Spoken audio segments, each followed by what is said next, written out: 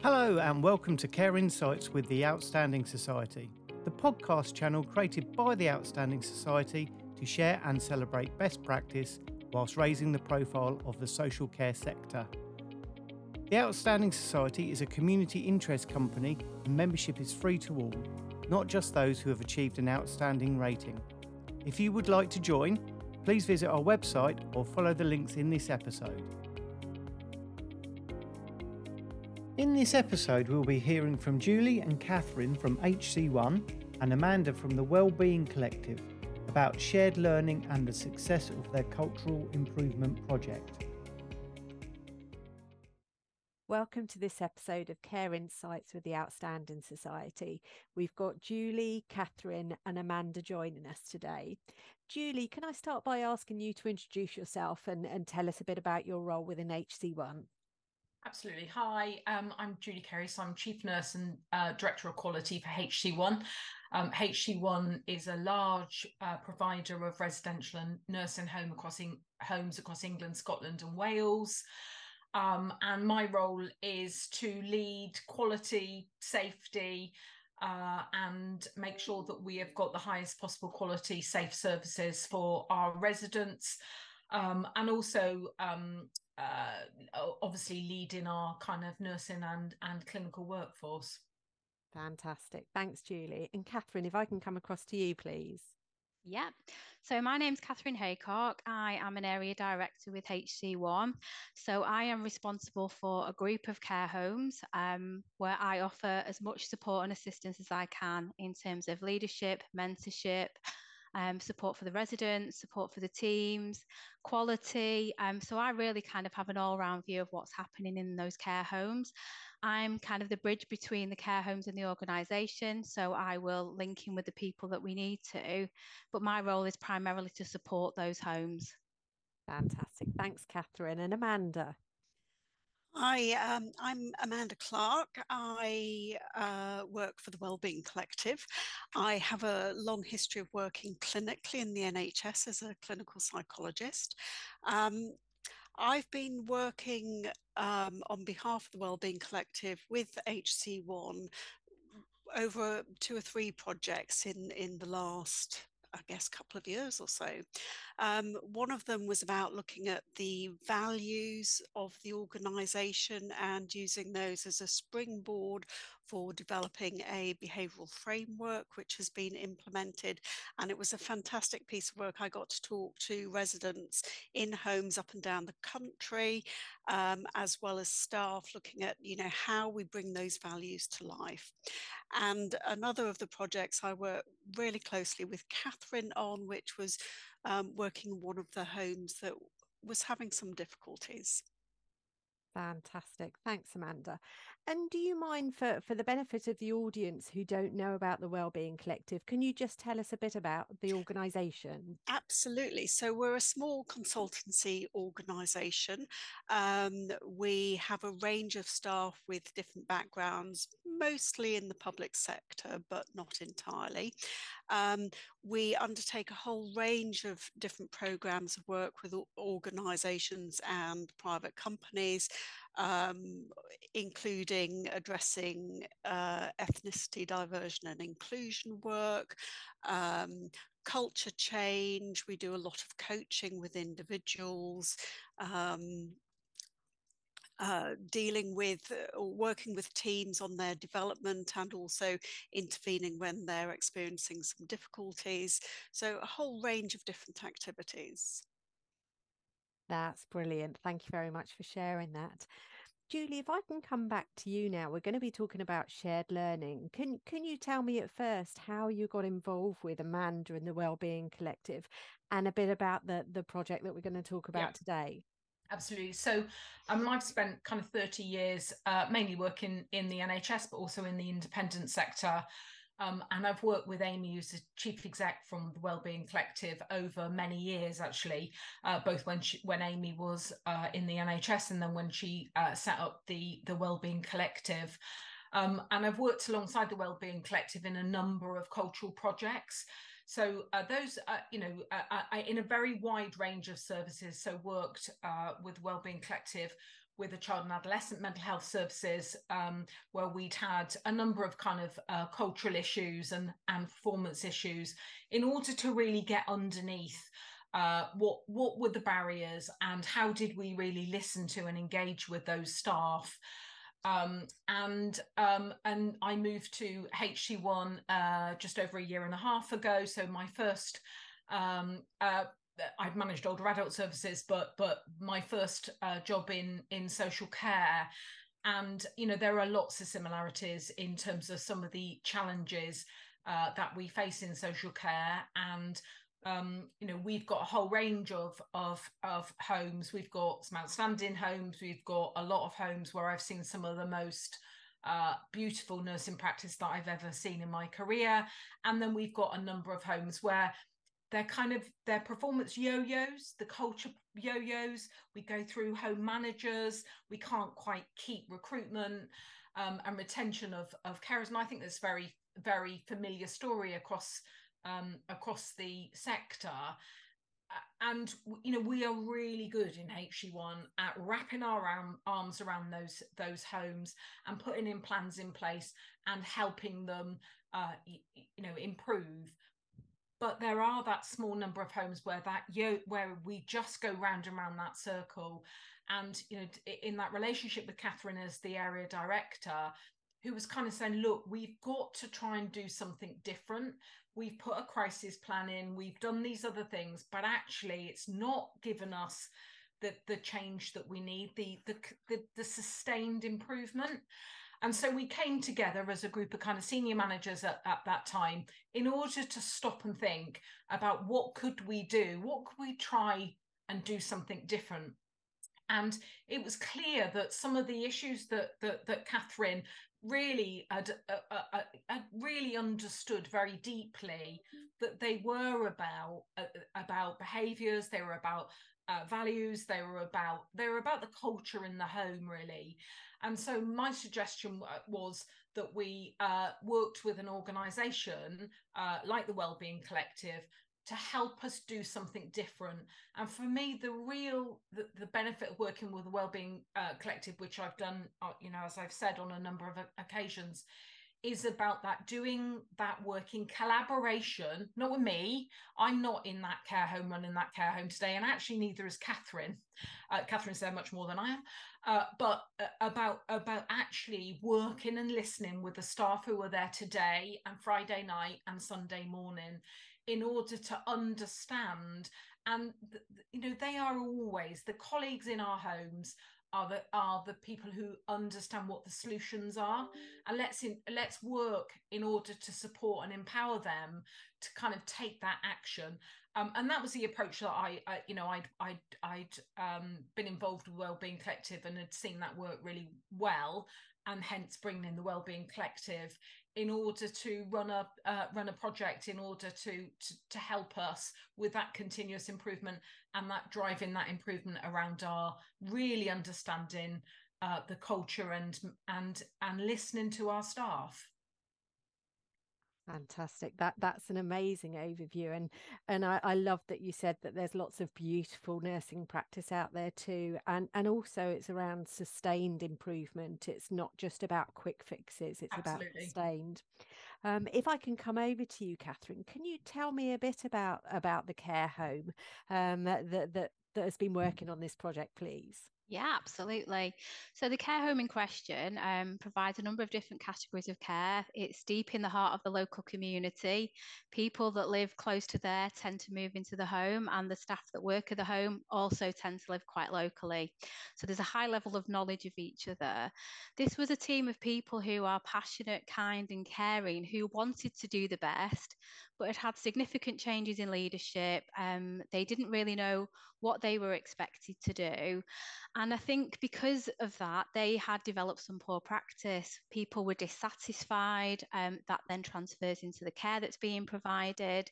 There were cliques forming, so there were people gossiping about each other.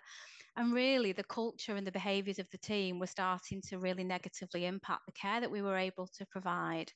As the area director, I could see that, and we've been highlighting it. And as Julia mentioned, we had tried some other measures, but we'd just not been able to get that level of sustainability.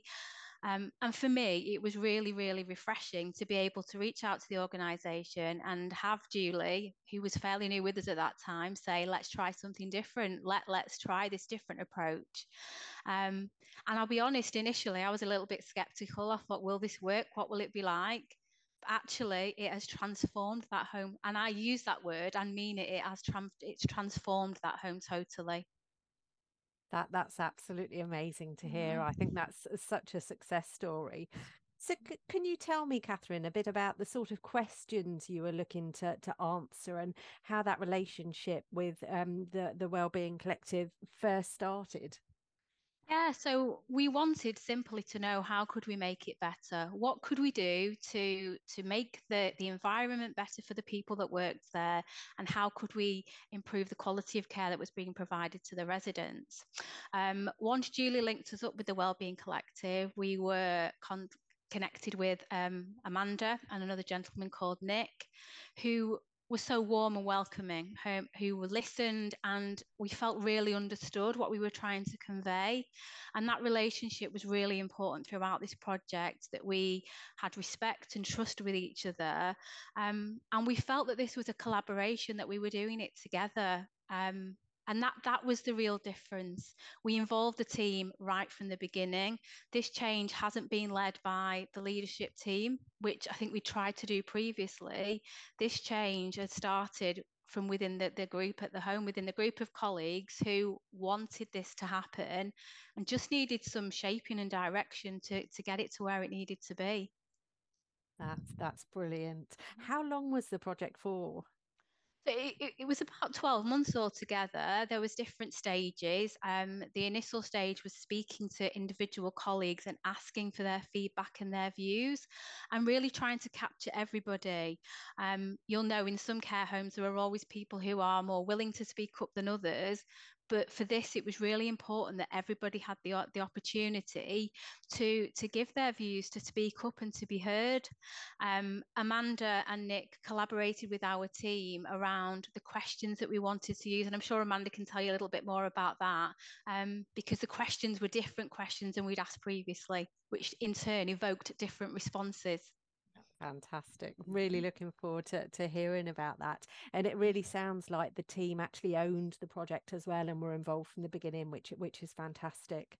So Amanda, if I could come across to you now. So what was it about your approach to working with HC1 and the team?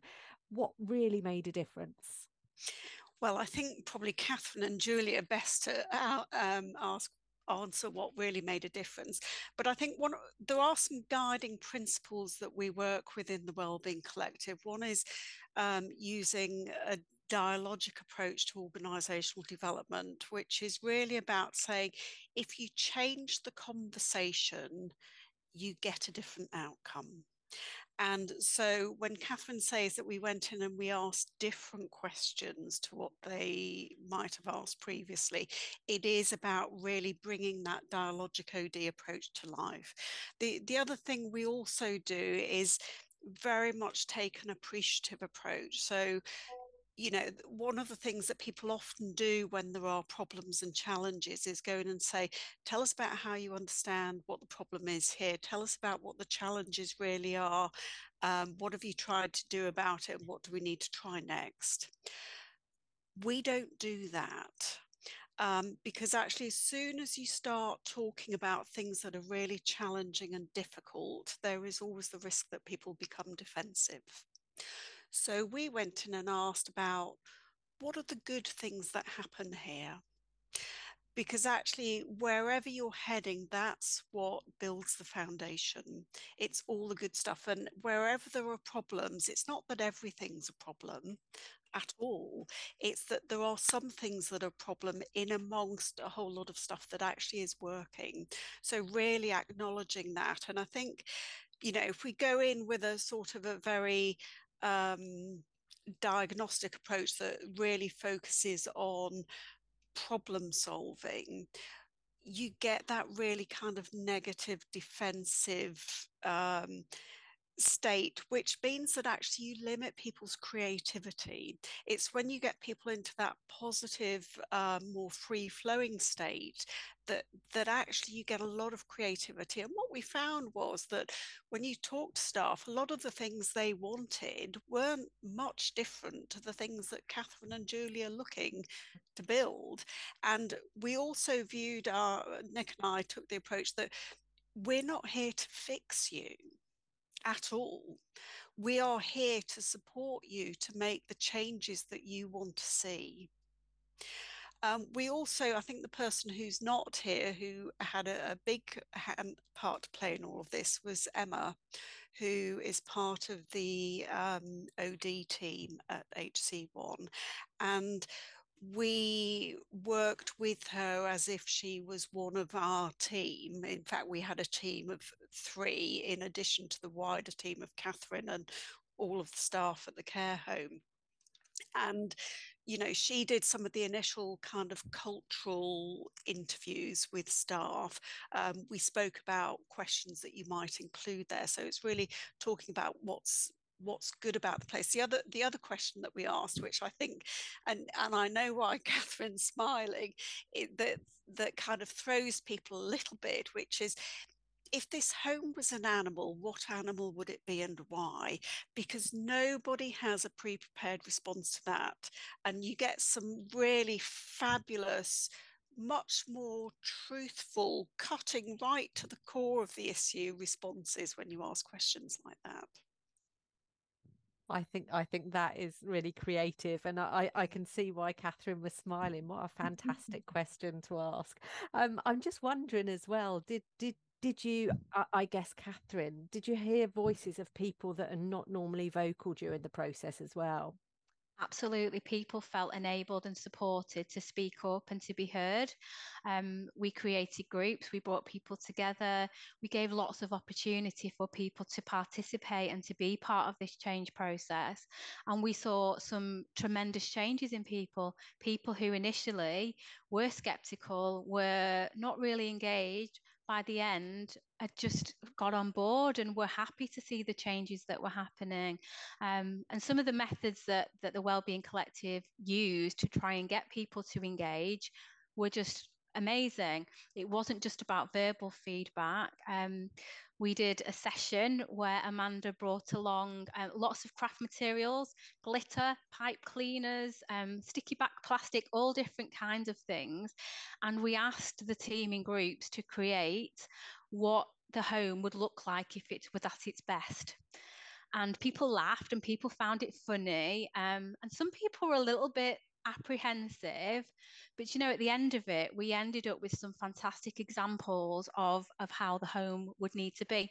One was a group of pipe cleaner men and women all in a circle, holding hands, working together. And that was just a fantastic team building experience, but it really brought to life what we were there for, what the purpose of this was. So people just engaged and gradually over time started to see that difference and really started to feel it and then wanted to become part of what we were doing. That's amazing, and I'm sure you've got some visuals that you can share and you can reflect on. I can just see the picture of the team holding hands and being able to reflect on that. Thank you for sharing that, Catherine. And I'd like to ask all 3 of you, first of all, coming to Julie. So what successes did you see coming out of the project? I mean, there are so many successes. I think the most important success was the collaboration and engagement with colleagues on the ground. And that's down to Catherine and Amanda's leadership and absolutely Emma as well. And that's really important because that fundamentally delivers the change. However, there are also some really tangible improvements. So this is a home that had been requires improvement for quite a long time. It's now rated as good. Now that's not just down to this intervention, but actually I think it was really important in that improvement journey. It reduced sickness, it reduced improved recruitment and retention. it reduced complaints. So all those performance measures that, in a sense, none of that's, that all has an impact, doesn't it, on morale, on cost, on culture. So there were some really tangible, fundamental changes in that service that I think this piece of work contributed to. I think the other thing that was really important was about some learning for the wider organisation. That I think there was some scepticism about, oh no, you just go in and you put a crisis plan in place and that will resolve. But actually, I think one of the really positive things about HC1 is the organisation's ability to let us try things, and it might not have worked, but actually that it's really important that there is a sense that the whole executive team and the whole kind of management team was really supportive of us trying something different, and we did get some really positive outcomes, so that always helps. And that we are trying to use this approach. So one of the things that we also did was Amanda talked about Emma from our organisational development team, but also people from our human resources team, our people's team as well, and helping them to understand how they can have these skills. And because none of this stuff is rocket science, but it does need a different approach. It needs courage, it needs confidence, and some skill in terms of how that's delivered, particularly around the coaching. But what we're now trying to do is, because obviously we need something that's sustainable, that we can continue to push ourselves. So we've now gotten around that we will try this approach and continue to do so, and use an appreciative inquiry, but still working with Wellbeing Collective in terms of kind of coaching those staff who've clearly got less experience of running this model than Amanda and the Wellbeing Collective. So we've had learning at every level for individuals in that home and throughout the organisation. Real tangible improvements in that home, but also improvements and learning for the whole organisation. And also why we were keen to share this as well, because I think there is learning for the whole sector as well.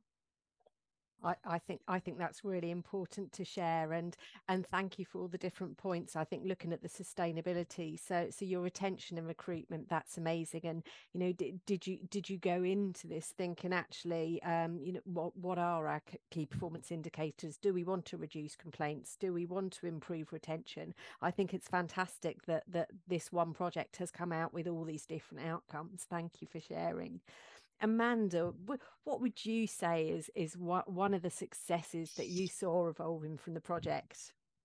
I think switching from an emphasis on the past to a focus on the future, and actually for people really to think about where they want to get to going forwards is a real positive, because you can't change the past, but you can change what happens next and what happens going forwards. I think the other thing for me is very much about what Julie mentioned there, is about the sustainability. So one of the things that the Wellbeing Collective that we hold very dear to us is that we don't want to foster dependency. This is not about us seeking more and more of the same work. It's about building capacity, and that if people need support to deliver that, we are happy to step in with that. But we never want organisations to become dependent on us. So for me, actually working with Emma and her team at building skills, and if they need us to step in and support them at any stage, we'll be happy to do that. But actually it's a real success when they can go off and deliver that work themselves. I think, obviously all of the things that Julie said in terms of the things that changed in the home, but actually I noticed that it's things like people starting off being quite apprehensive about the whole process, to sitting in the sessions that Catherine described, where we got out all of these craft materials and people laughing and hearing that, and actually just thinking that, when people are at work, because they work really, really hard in the care homes, that actually it's good for people to have a laugh and to feel happy, because actually what we were trying to do was not only get people to think about what they want things to be like going forward, not just about how they want things to be for the residents, although clearly that's important, but actually how they need work to be for them as individuals, so that it can be a place where they can feel safe and that they can thrive. Because actually, if people feel happy and safe and they can thrive, that's what ultimately delivers the best care that HC1 can deliver to its residents. Fantastic. Thanks, Amanda. And it really sounds like you've empowered the team to take the tools away to continue this journey within HC1. Catherine, if I can come over to you finally, please.